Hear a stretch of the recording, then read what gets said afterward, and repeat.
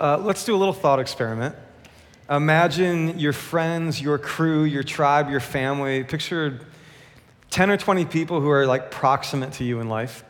And imagine you ask them, what is Christianity? What is it about? What's it for? What's it doing here? Imagine you put that question to them. What is Christianity? What's it about? What's it for? What's it doing here? What's its message or point? You put that question out there, and I wonder just, as you think about what kind of responses you would expect, if you could imagine that you would hear some themes sort of bubbling up depending on who you talk to and what their experience or background is. So I bet if you listen to some people around you, you just ask them, what is this thing about or for, or what's its message, or what's it doing, what's the project, right? You might hear something about a sort of transactional sort of idea, that the whole thing is about a transaction, about sin and guilt, about hell and heaven, about unrighteousness and righteousness. So you might sort of hear themes that sort of revolve around a transaction where something is getting exchanged or traded or fixed, right? You might hear that kind of stuff. You might hear, if you listen closely, you might hear themes that sound very moral. Like this is about being good people, about what kind of person is a good person, about how to be a good person, about inspiring people to be good, or guilting people to be good, or creating consequences when we're not good. But you might hear language of morality one way or another, right? You might, if you listen and you just kind of poke around a little bit and you sort of test people's assumptions about what Christianity is or what it's about or what it's here for, you might hear language that describes an institution, right? Which is people and power and policies and resources all built up over time that have been here for 2,000 years, an institution that has different branches and expressions. That might take you, unfortunately, sometimes to moments when the institutional sort of version of that thing has been far from what it ought to be. And even recently, like we've seen some headlines where institutions that you might point at and say that's Christianity have really fallen short of what we would expect from those institutions. So you could get a transactional idea or a moral idea or an institutional idea, and I'm sure other sorts of things would pop up if you asked people, what is Christianity? What's it here for? What's it doing? What's it all about? Somebody in your circle might be insightful. They might say, well, it's called Christianity. It must have something to do with Christ. Like the word is in there, right? So then we could say, great, what's Christ doing? What's Jesus about? What is he up to? What's his project? What's his message? What's the point of what he's up to in the world? And it's one of those questions that if you've been around church or religion for a while, it can be a little bit like asking the fish, how's the water? Right? Like it's all around you, but it's been a long time since you stopped to consider the nature of it, right? One of those questions that's so central and maybe so obvious that you don't actually think about it or you don't talk about it very often. And this fall, we want to kind of come back to that. We just want to sort of land ourselves in the center of whatever the answer is to that question. So today, I just want to set a table.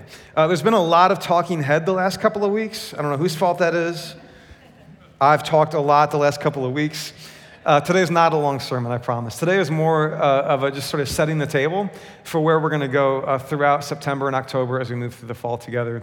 So I just want to look at the text for a moment and just ask, what was Jesus about? What was his central message? What does that mean for us today? You guys want to do a little bit of work? You guys got to sleep in. I expect big things from 11:45. This is Matthew. Chapter 4. Matthew's one of the stories of Jesus. This is very early in Matthew's story of Jesus. This is the moment where Jesus sort of steps out into the world to do whatever he's here to do. And in Matthew, we read this. Jesus began to preach, "Repent, for the kingdom of heaven has come near." A few verses later, we read this. Jesus went throughout Galilee, teaching in their synagogues, proclaiming the good news of the kingdom, and healing every disease and sickness among the people. If we went through the Gospels, if we had the time, I would make what I think is a pretty compelling case, that if Jesus had one thing on his mind, if Jesus had one kind of agenda, the language that he and the writers of the New Testament used for it was the kingdom of heaven, or in another gospel text, the kingdom of God. Same thing, the kingdom of the heavens, the kingdom of heaven, the kingdom of God. This seems to be his obsession. It seems to be the thing that he's trying to talk to us about when he teaches. It seems to be the kind of thing that he's demonstrating when he does healings, when he describes parables, when he gives little pictures of some kind of reality that he calls the kingdom of God. Now, in the first century, you've got the Israelites, the Jewish people, who look back on their history and they probably have lots of conceptions of what's meant by the kingdom of God. Because when they look back on their history, they see moments of visceral experience of God. Like they think back to the time when God liberated them from their slavery in Egypt, and they find themselves out there in the wilderness where the presence of God meets them in a seen, heard, felt way on Mount Sinai. So they have this experience of God with them. And then out of that experience comes a way of being with God in the world. So they have the experience of God being with them on the mountain, and then out of that come things like the Ten Commandments and the law, which seem to be a picture for the people of like a way of being with God in the world. As if God is saying, like, I'm going to actually be your king. Like, I'm going to be the one around whom your life together on planet Earth is organized.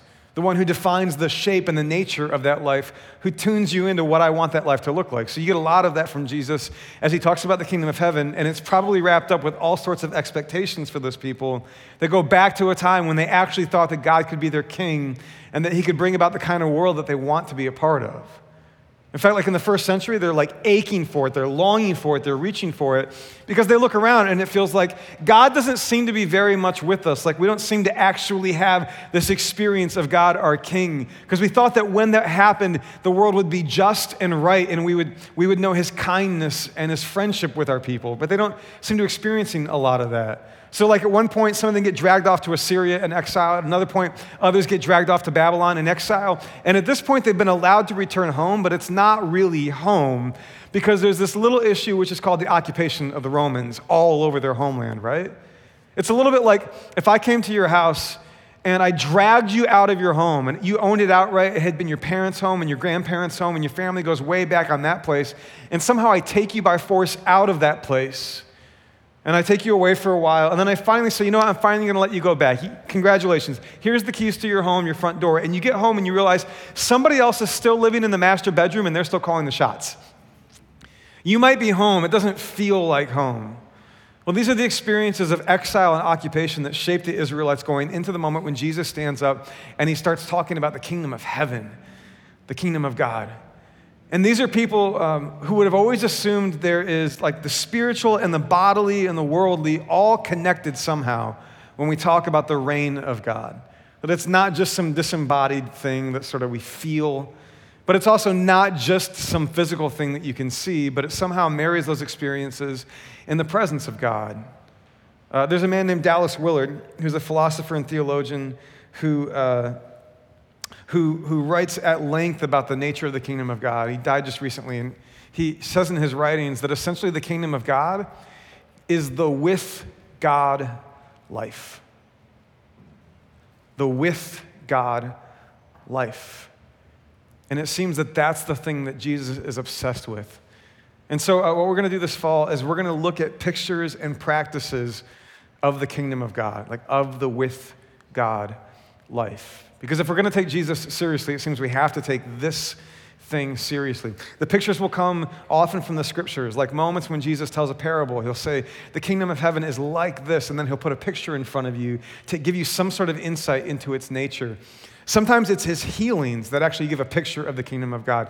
Sometimes it's the ways that he takes an outsider who's been kicked to the curb and brings them to the center, that's a picture of the kingdom of God. Sometimes it's by just looking at his death and his resurrection that we get a picture of the kingdom of God. Sometimes it's the early church that seems to be taking Jesus very seriously at the with God life. And sometimes it's the early church where you see pictures of the kingdom of God. And then there are practices, like where Jesus says, actually do these things. And where the church after Jesus has said there are ways of using our bodies and our brains and our hours in the day to actually participate in the rhythms of that kingdom. So that's what we're going to do for the fall. We'll bring a friend out late September 30 and October 2. A friend named Aaron Nyquist, who's a pastor and a worship leader and a good friend of this community. Aaron has, for the last few years, developed like a real passion specifically around the Jesus who didn't just say, here's the truth, believe it, but who said, I'm the truth, follow me. Like bring your body, your life, your time, your energies into these practices of the ways of the kingdom of God. So Aaron's going to be here a little bit later to help us with that. But that's where we're going. And today I just want to crack this open with a sort of framing, like what kind of posture is appropriate for people who want to listen to Jesus talking about the kingdom of God. And to do that, I'm just going to go a little bit further here in the book of Matthew. So in Matthew 4, Jesus was going around talking about the kingdom of God. And as he's doing this and doing these healings, people are very excited. They've been aching for this. They've been desiring it. They've been longing for it. And he seems to not just be saying it, but be saying it with a certain kind of authority. Like when he says the kingdom of God is here and then he actually heals someone, that seems to like get people a little bit excited. Like maybe God is actually putting things back together and inviting us into that kind of life. So the crowd starts developing and Jesus sees the crowd. And then this is Matthew chapter 5. When Jesus saw the crowds, he went up on a mountainside and sat down. His disciples came to him, and he began to teach them, and he said, "Blessed are." Now, I know we've already heard the next few words in the reading today, but I want you to pretend right now that you have no idea what's coming next. Matthew 5 is the beginning of what we call the Sermon on the Mount. This is Matthew taking Jesus' core teachings, his greatest hits, if you will, compiling them.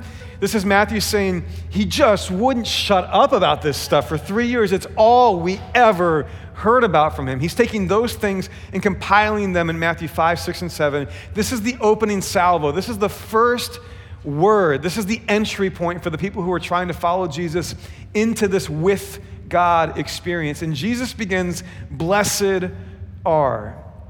Now, blessed is a weighty word for these people at this time. It's like strong word. It means something.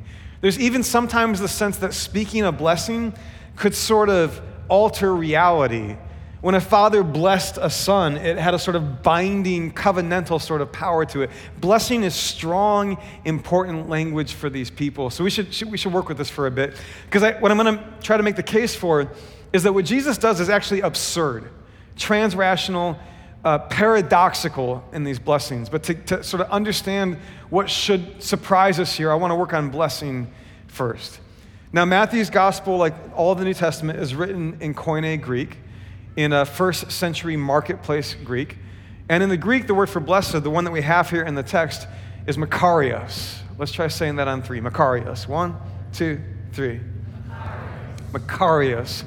Yeah, for the Greeks, this describes, and this is actually from the lexicon, the blissful existence of the gods. That's pretty strong, right? This is to think about a way of sort of imagining the world at the time where there are gods in the heavens, these individual deities, and they don't have any need or want. They don't do any chores. There is no labor to their existence. In fact, in some of the early creation narratives that come like from the Greek mythology, the gods create human beings so that we can do the chores that have been created by this nasty old universe that they accidentally created. So in these narratives, the gods have created humans to do the chores so that they can enjoy the bliss-filled, needless life where they have every comfort, every luxury, everything they need. This is you on a perfect fall Saturday when it is 71 degrees and sunny and the lawn is mowed and manicured and the barbecue is cooking and there's beer in the fridge and the kids are playing cornhole and they're not fighting and Notre Dame actually shows up to play and everything is exactly the way you want it to be, right? Everything is just perfect. There's no debts coming at you in your budget. The bank account is full. The retirement fund is fully funded. Your wife is not fighting with you. Your husband has done all the chores that you asked him to do yesterday, and everything is perfect. This is blessed. The blissful existence of the gods. Now, the text is written in Greek, but Jesus wasn't speaking Greek at the time. The text is in Greek because at this time, if you want a text to be read widely, Greek is the shared language of written things at the time. But Jesus is a Jewish man in the first century, so when he actually delivered this teaching, he wouldn't have said Makarios, he would have said Ashrei, which is Aramaic for blessed. Ashrei. Let's try saying that on 3. 1, 2, 3. Ashrei. This word is all over the Hebrew Scriptures, all over the sort of spirituality or religious consciousness of these people. And Psalm 1, the first prayer in the Jewish prayer book, is a good example of the way that this word would frequently be used. Here's Psalm 1. Blessed is the one who does not walk in step with the wicked, or stand in the way that sinners take, or sit in the company of mockers, but whose delight is in the law of the Lord, and who meditates on his law day and night. So they're saying there's a certain kind of person, and the blessed person is not this kind of person. And the kind of person you're not supposed to be if you're blessed is this person who walks in step with the wicked and stands in the way that sinners take or sits in the company of mockers. Now, a number of commentators have observed that in the poetry of Psalm 1, there's a directionality to this. So you're walking, and then you're standing, and then you're sitting.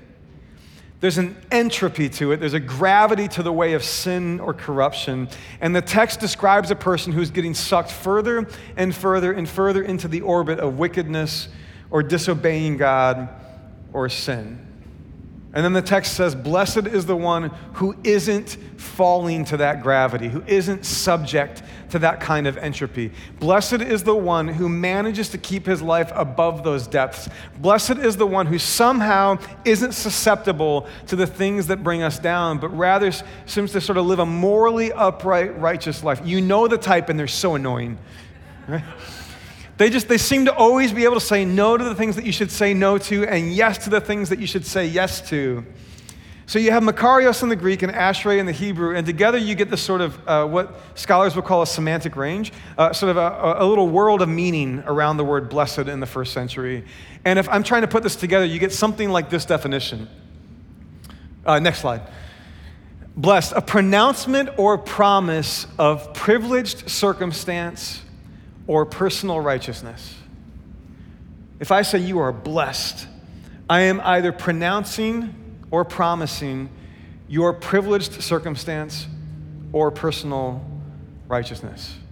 Now, in fact, in some cultures and in certain worldviews, these two things are actually connected. Because in certain ways of thinking about the world, personal righteousness leads to privileged circumstance.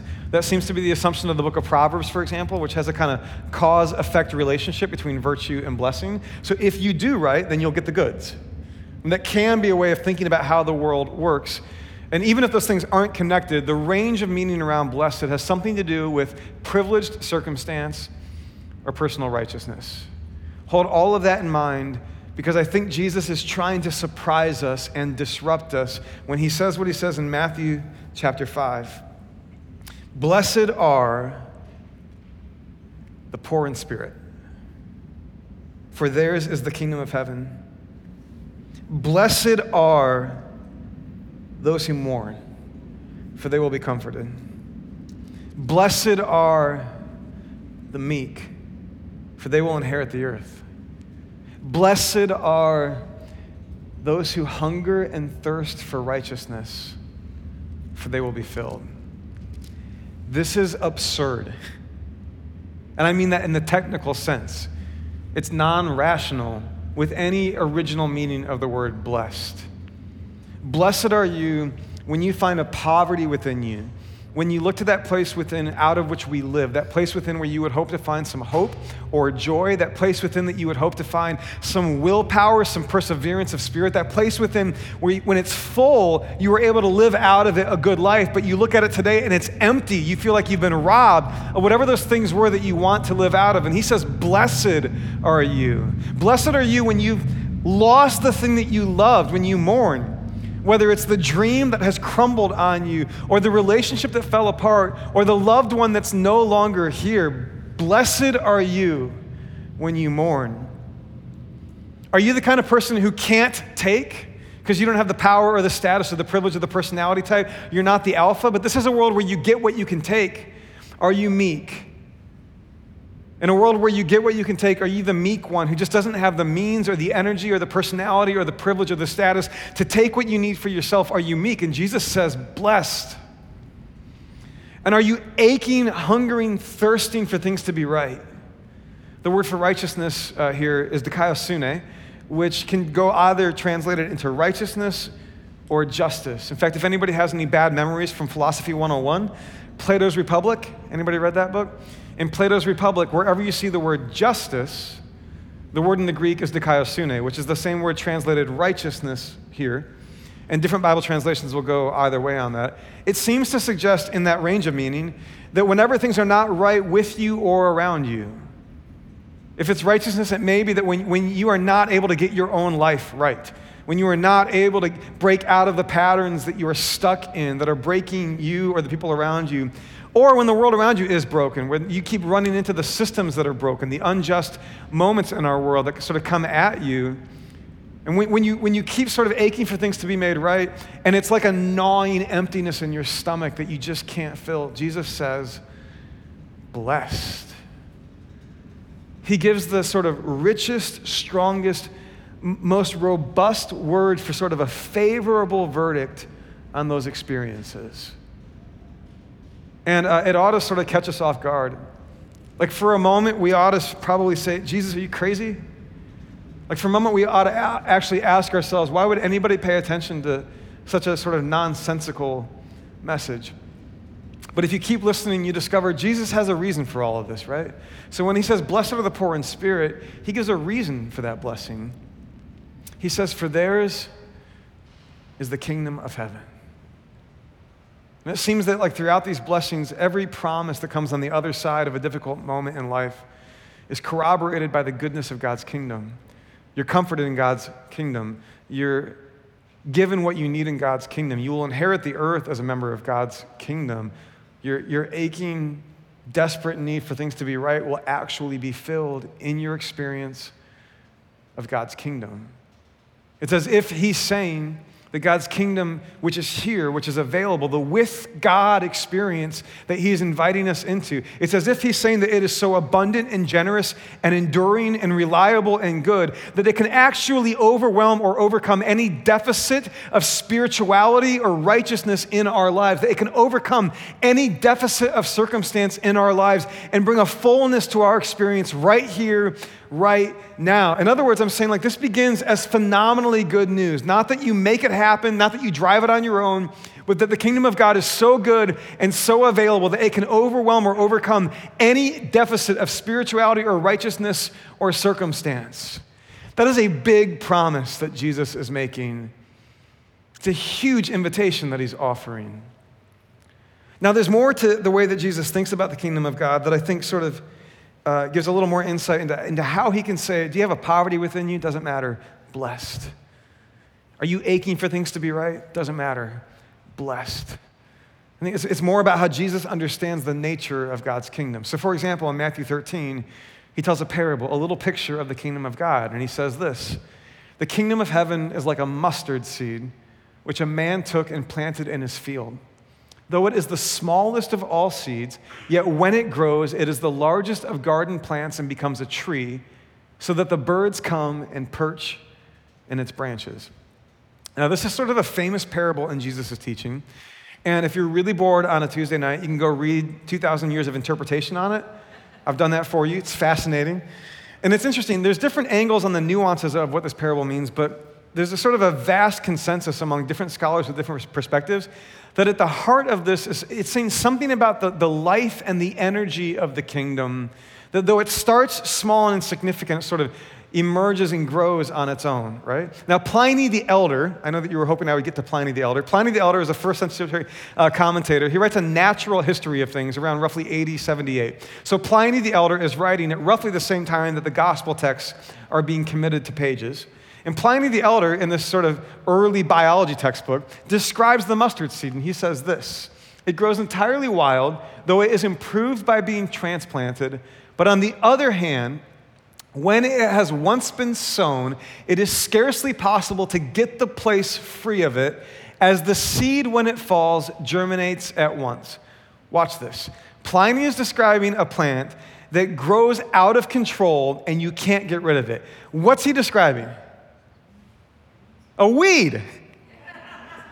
He's saying the mustard plant is like a weed. Now, I raise this because it's really important. I don't know about you, but I've had 2 or 3 moments in my entire adult life where I thought about actually taking care of my lawn. And when I thought about doing that, I stood there in front of this vast, uncultivated dominion of mine, and I saw things growing there that I didn't want there, and I started thinking about the phenomenal amount of energy that it would take for me to get rid of the things that I don't want there and actually cultivate the manicured golf course fairway that I thought I was supposed to have in my backyard. And when I've thought about it, I've just thought about the phenomenal exertion of energy that I would have to bring to the task.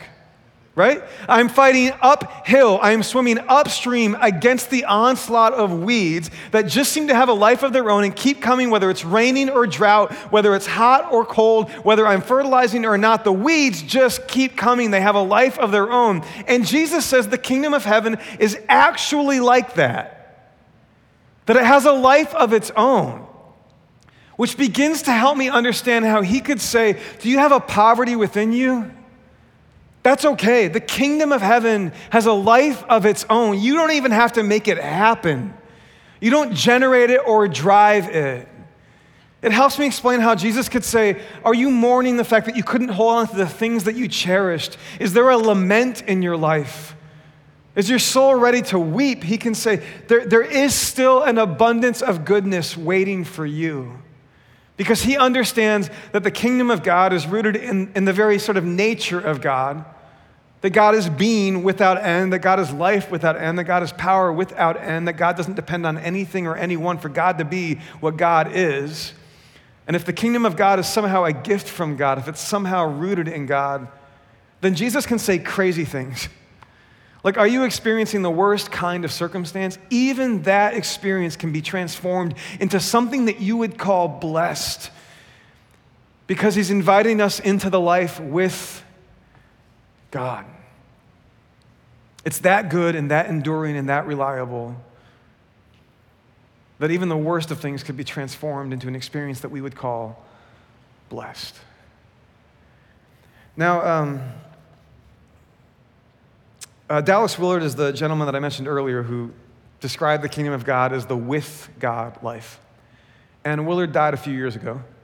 And a number of people were with him when he died, and they've described his last words, which I know can feel a bit exalted to pass around the last words of a person. Willard would probably bristle at the idea of being treated like a saint. But Willard is a man who spent his life really dedicated to understanding what Jesus was inviting us into, this with God life. And he spent his life trying to surrender to that and open his heart to that and follow Jesus into it. And so then it's at the end of that life that people describe what happened at the end. I don't know about you, I've been with people when they've died, mostly because of my job. And being with people when they die, you see many different sort of experiences there. And of course, whatever's happening physically can sort of take over and it might shape that. But sometimes when people are actually in the moment of their death, they might have enough awareness or presence of mind to help you understand the experience they are having or the sentiment that they are feeling in that moment. So having been with a few people as they've died, I've often thought, what would be my sort of final sentiment or experience of this life? When I'm at that moment and I know I'm at the end, like I wonder, would I feel regret? Would I feel resentment? Did it not live up? Would I be afraid or peaceful or hopeful? And maybe every once in a while you've wondered, like, what would well up inside you when you get to the end of your life? Now, Willard was never a rich man. He did not know the blissful existence of the gods. And Willard would be the first to tell you that he had plenty of his own experiences where he struggled to be righteous. But the people who were with him when he died said that the sentiment that welled up inside him that he put to his lips was simply two words: thank you. Thank you. Which I think is the thing that rises up inside a life when it knows that Jesus wasn't lying when he said, blessed, for yours is the kingdom of God. I think it's the sentiment that wells up in a life that has followed Jesus into that experience of the with God journey and found that it may not always transform your circumstance. It may not always lead to material blessings or easier days, but that there is something so enduringly good about God and God's kingdom that when you find yourself experiencing it, living in its currents, that you might too know that you are blessed, that maybe the end of a life lived in God's kingdom brings us to a simple, profound thank you. So we want to spend the next couple of months just looking at pictures and practices of that kingdom, of how it is that we would actually accept that invitation and walk in the pattern of with God life. Today, we're going to meditate just a little more before we wrap this up, and Dan and the team will lead us to return to these scriptures one more time. And as we do, I would encourage you, because we're going to spend quite a while in these ideas this fall, that as we sing and pray and meditate on these scriptures, you could use them not just for this moment, not just for today, but as we meditate on this, you could maybe set an intention for the next few months of our life together as a community. You could set an intention to try to understand this picture of the kingdom that God is giving us, and to possibly live a life that is surrendered to that, a very promising reality that seems to be with us in the here and now. Sing, "Here's my heart, Lord," and then we'll hear these passages again and have a little time to reflect on them. Here's my heart, Lord. Here's my heart, Lord. Here's my heart, Lord. Speak what is true.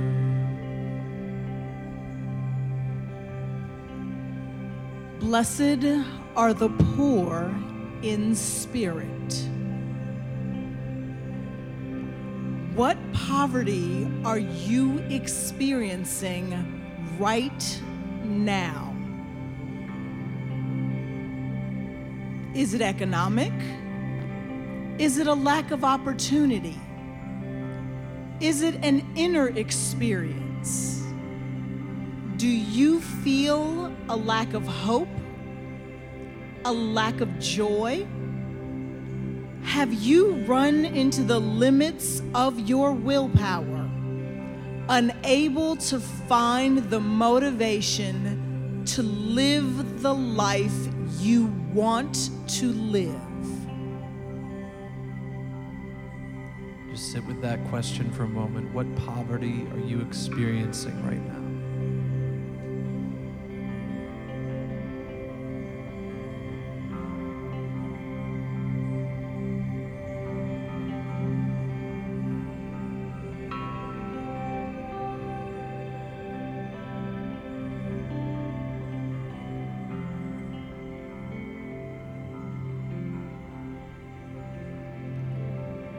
Blessed are the poor in spirit, for yours is the kingdom of heaven.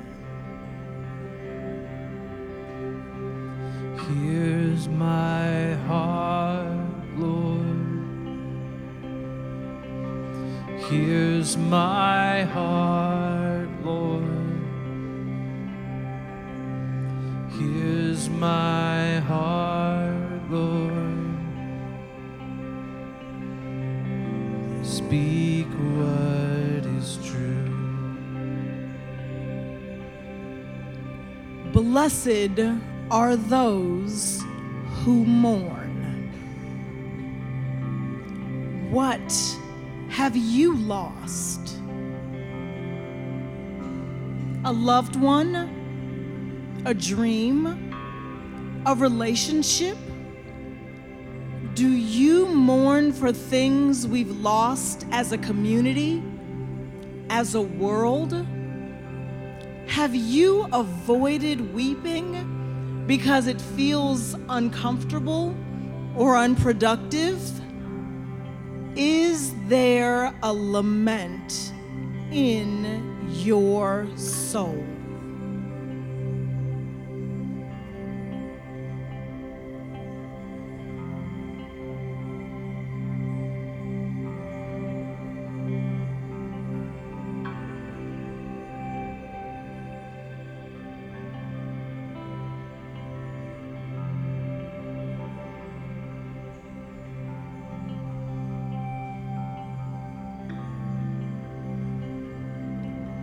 Blessed are those who mourn, for you will be comforted.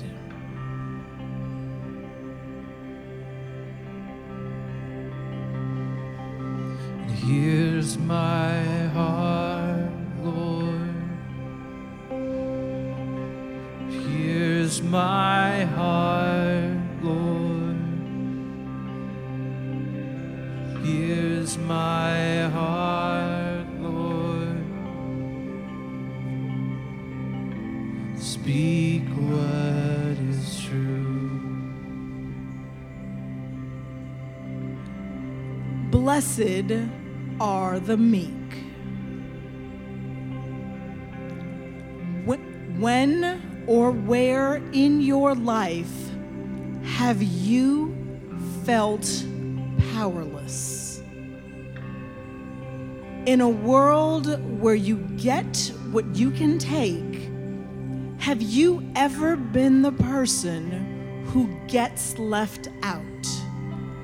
Maybe you haven't had the power or the status or the personality to claim your turf.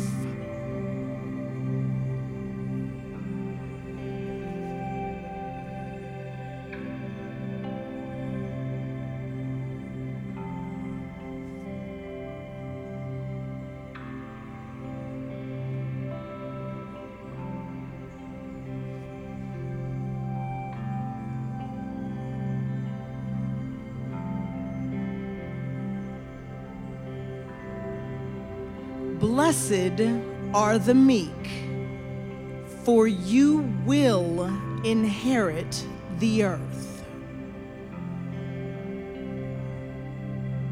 Here's my heart, Lord. Here's my heart, Lord. Here's my heart, Lord.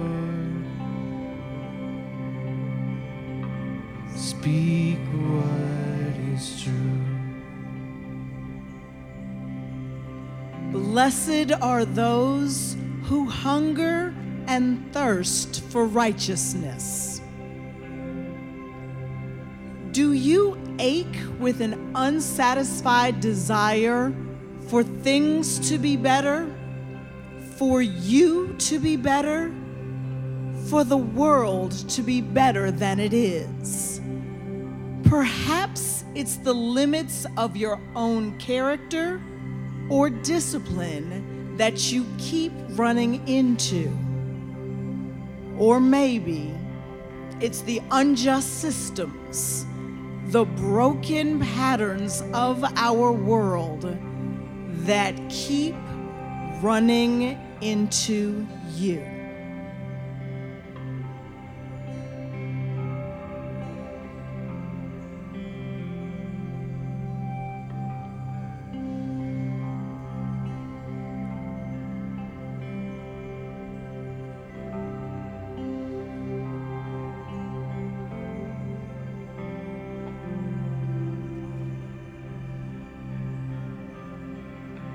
Blessed are those who hunger and thirst for righteousness, for you will be satisfied. Let's close by singing together, "The kingdom is yours." It's a reminder that the kingdom is open to any and all, the meek, the poor in spirit. Let's sing together. The kingdom is yours. The kingdom is yours. Hold on a little more. This is not the end. Hope is in the Lord. Keep your eyes on Him. Will you stand and sing with us? The kingdom is yours. The kingdom is yours. Hold on a little more. This is not the end. Hope is in the Lord. Keep your eyes on Him.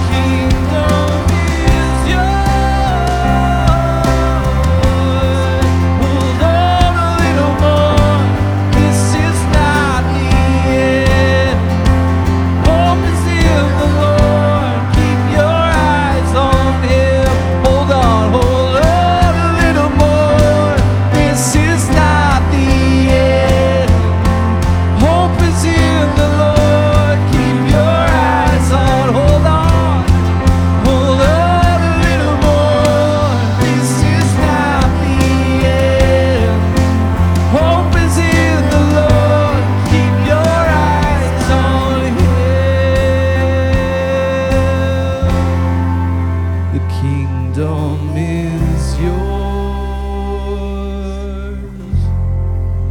The kingdom is yours. Hold on a little more. This is not the end. Hope is in the Lord. Keep your eyes on Him. Hold on a little more. This is not the end. Hope is in the Lord. Keep your eyes on Him.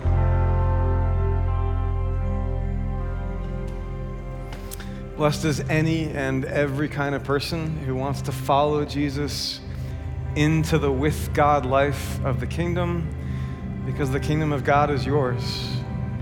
Grace and peace be with you. Amen. Love you guys. See you next week.